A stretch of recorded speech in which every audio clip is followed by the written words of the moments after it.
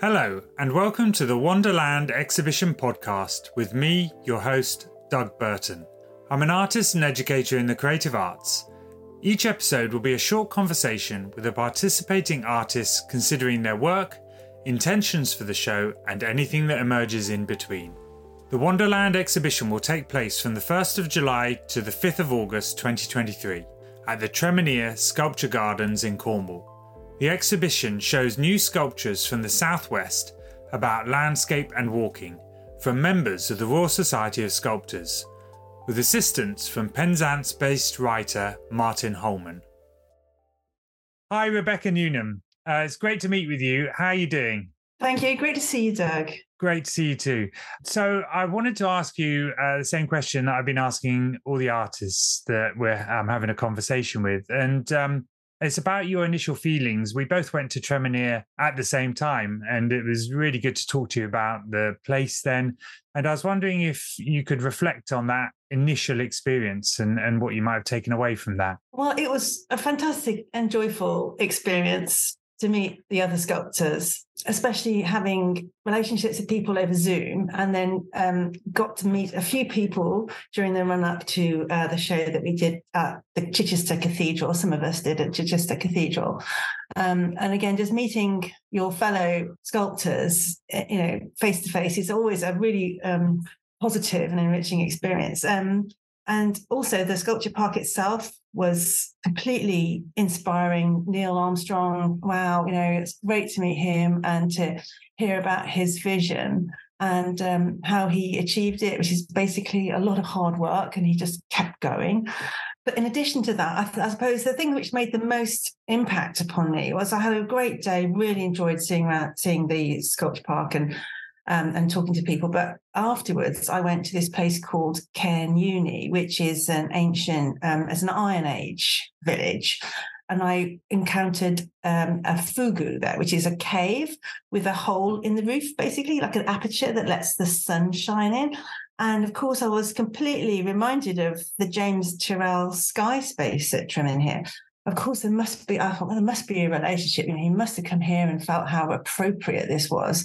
And that day I'd walked from Sanskrit, which is kind of not that far away, and had come across this ancient well. And I was a bit mystified at first because the well exists in two forms, but one of them is like a stone basin carved into the rock.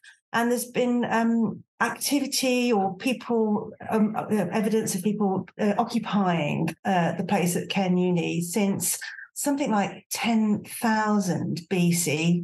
So it was from the Neolithic right through to late Roman period. And then so that would have included, people carving these apertures in rock, which then its function was that the stream or the spring would fill this space and then flow away again.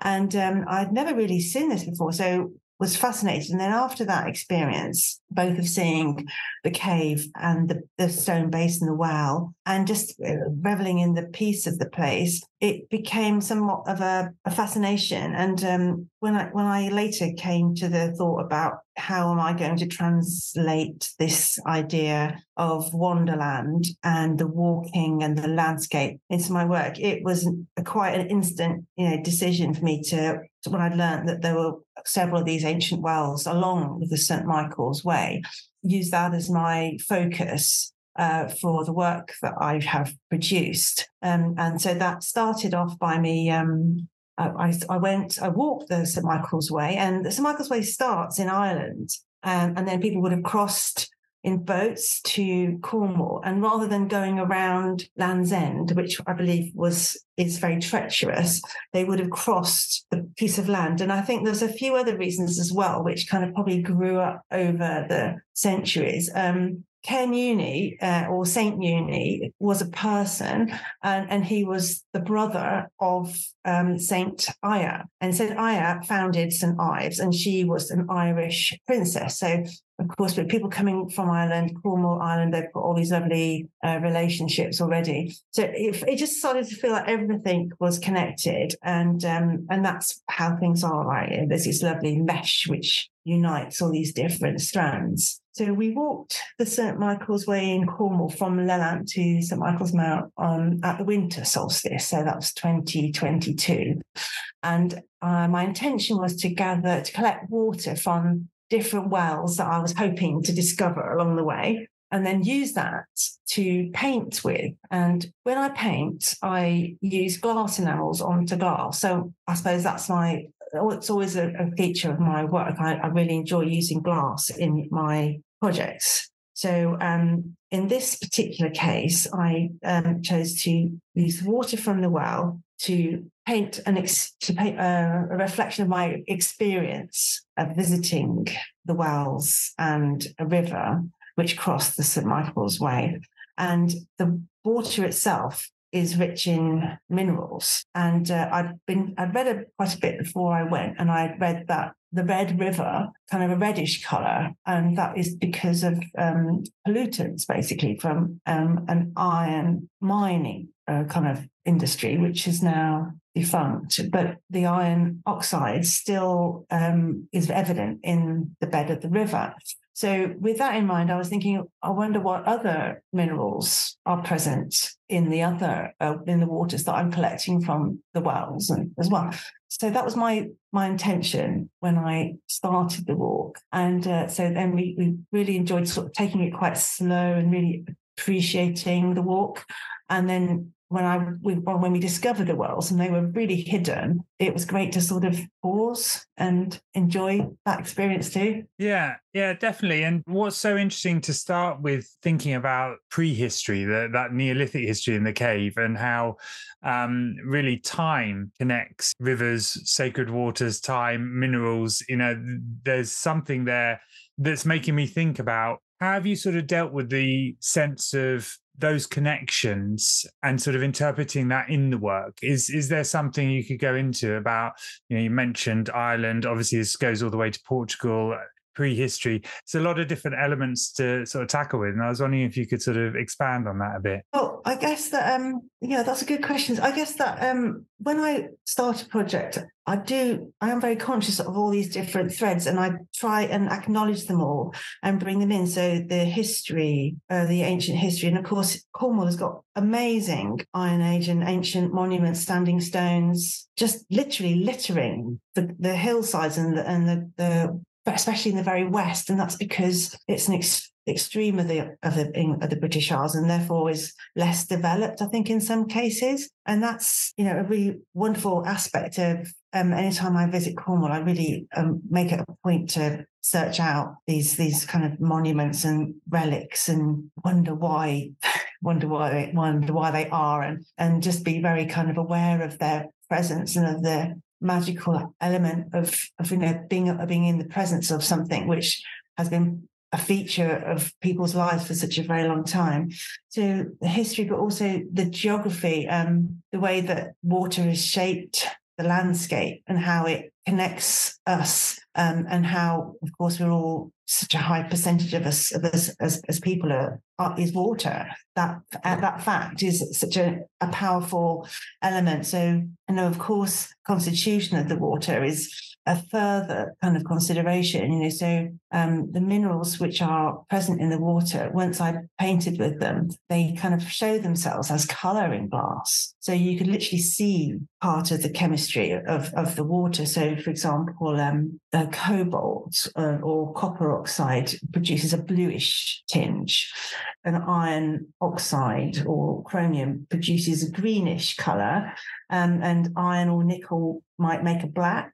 And I also found some orangey colours, which might be iron sulfide. So, I love how glass, because it is, melted sand in essence, it's such a simple material, but it's also so refined. I always try and touch these things lightly, but to reflect in a simple way, quite a lot. I hope that work that I produce can be interpreted, however it might be good for the person viewing it. So it might be that it's an uplifting experience, or it might be that it kind of takes them somewhere else completely, as in like a fascination with chemistry or or relating water and the landscape.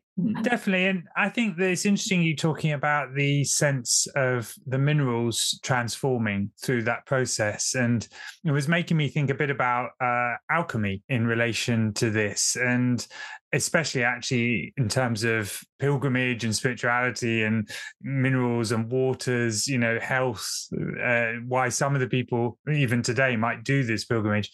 Is that an element, alchemy, that is also something that resonates with you, even as a term? Absolutely, alchemy, but also I think pilgrimage even more so, because I've often exhibited my work in kind of places of worship. Because Salisbury Cathedral, I've had a couple of exhibitions there. Chichester, of course, but also I've worked with the Hindu elders from a Hindu temple to create something of significance to them. So I just have huge respect for any kind of belief or system of that's significant to individuals. I think it really says a lot about our culture. But this idea of pilgrimage is fascinating as well, because it's like it sort of brings lots of people together, and it's quite a social act. So when I had a big studio search last year, and I was looking for my next studio, because we were relocating from living on the coast near Bournemouth to living now. I live in Wiltshire. I actually live in Dorset, but my studio is in Wiltshire. But I walked a lot in order to consider where would be great to base my studio. And I had a couple of thoughts. One was it would be really good to have it on a vineyard, because art and wine are quite nice partners. And the other thought I had was I'd really like to have it next to a footpath, because I like this idea of people passing on foot. And when you're walking, you have time to notice. And it's a different experience to when you are cycling or driving. You perceive things differently. It's a different pace and a different rhythm. So that was something which I was very mindful of when I was working. Yeah, definitely. And actually, with your work, maybe just thinking as we get to the end of this podcast, thinking about your work for the show, and you've got obviously, is it 4 wall-based pieces that are going into the show? Do you imagine that sort of sense of the viewer walking and spending time with the work? Is that, do you hope that's some way transformatory in the viewer's experience? Is there something that you could share with us about what you hope to impart there? So the work exists as 4 glass wall panels, and the surfaces of the panels are curved. And that means that when I've painted the glass and I've cut it into small pieces and I've collaged it and assembled it, you create a faceted surface. So as you experience the work, the reason that I really enjoy using curved surfaces or undulating surfaces is because as you move even slightly, the light reflecting on this surface completely changes. That's relevant to me because it feels like you are observing a sculptural wall panel, but you're also looking at your reflection and the reflection of your what is ambient. The experience of looking at one of the panels, I hope, is a layered experience. So you're looking at colours of what exists behind the panel, which is mounted on cork and timber. And so you're looking at an image, but you're also looking at the cut surface of this fractured and faceted surface, and you're looking at reflections of the environment. So the viewer and the panel kind of are quite like this merging of time and space. Of course, you'll be in the space, you'll be walking past them. So I think that you will notice different things at different times, I hope, and ultimately enjoy my work as part of Wonderland. Yeah, that's great. And I'm really looking forward to seeing your work installed in the space. Thank you so much for meeting with me today and having this conversation and sharing it with our audience and the viewers that go to the show.